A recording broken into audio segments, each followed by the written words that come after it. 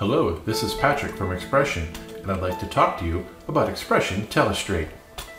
Do you ever watch other TV shows and think to yourself, I wish my shows could do some telestration? Well, you can.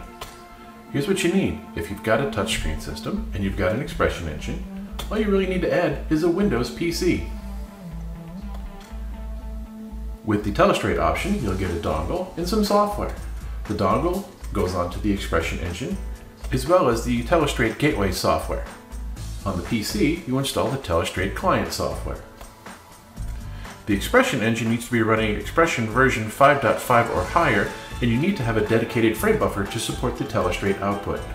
The PC should be a Windows 7 PC, should have at least one available USB port, should have 100 megabytes of hard drive space, and a video card that can support HD video resolutions. Your touchscreen monitor should be a size that's determined by your use case.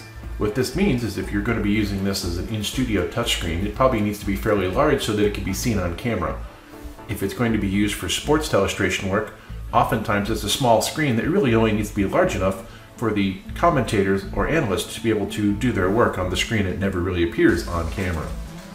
It should have a USB 2 port. It would be great if it has an HD SDI input or an HDMI input. One of the two of them is required. If you don't have an HD SDI input, an HDMI converter is required. Ross makes one, which is model number SHC9642, which works great. It provides you SDI inputs with a loop through, and you also get the HDMI output, so you can also see this on your monitors. Here's how you hook it all together. It's really pretty straightforward. You need to take the video output of your XPression engine and put it into your touchscreen monitor.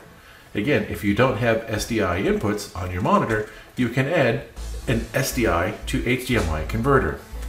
You also need to attach a USB cable between your touchscreen monitor and your PC because that's how the touchscreen interfaces work.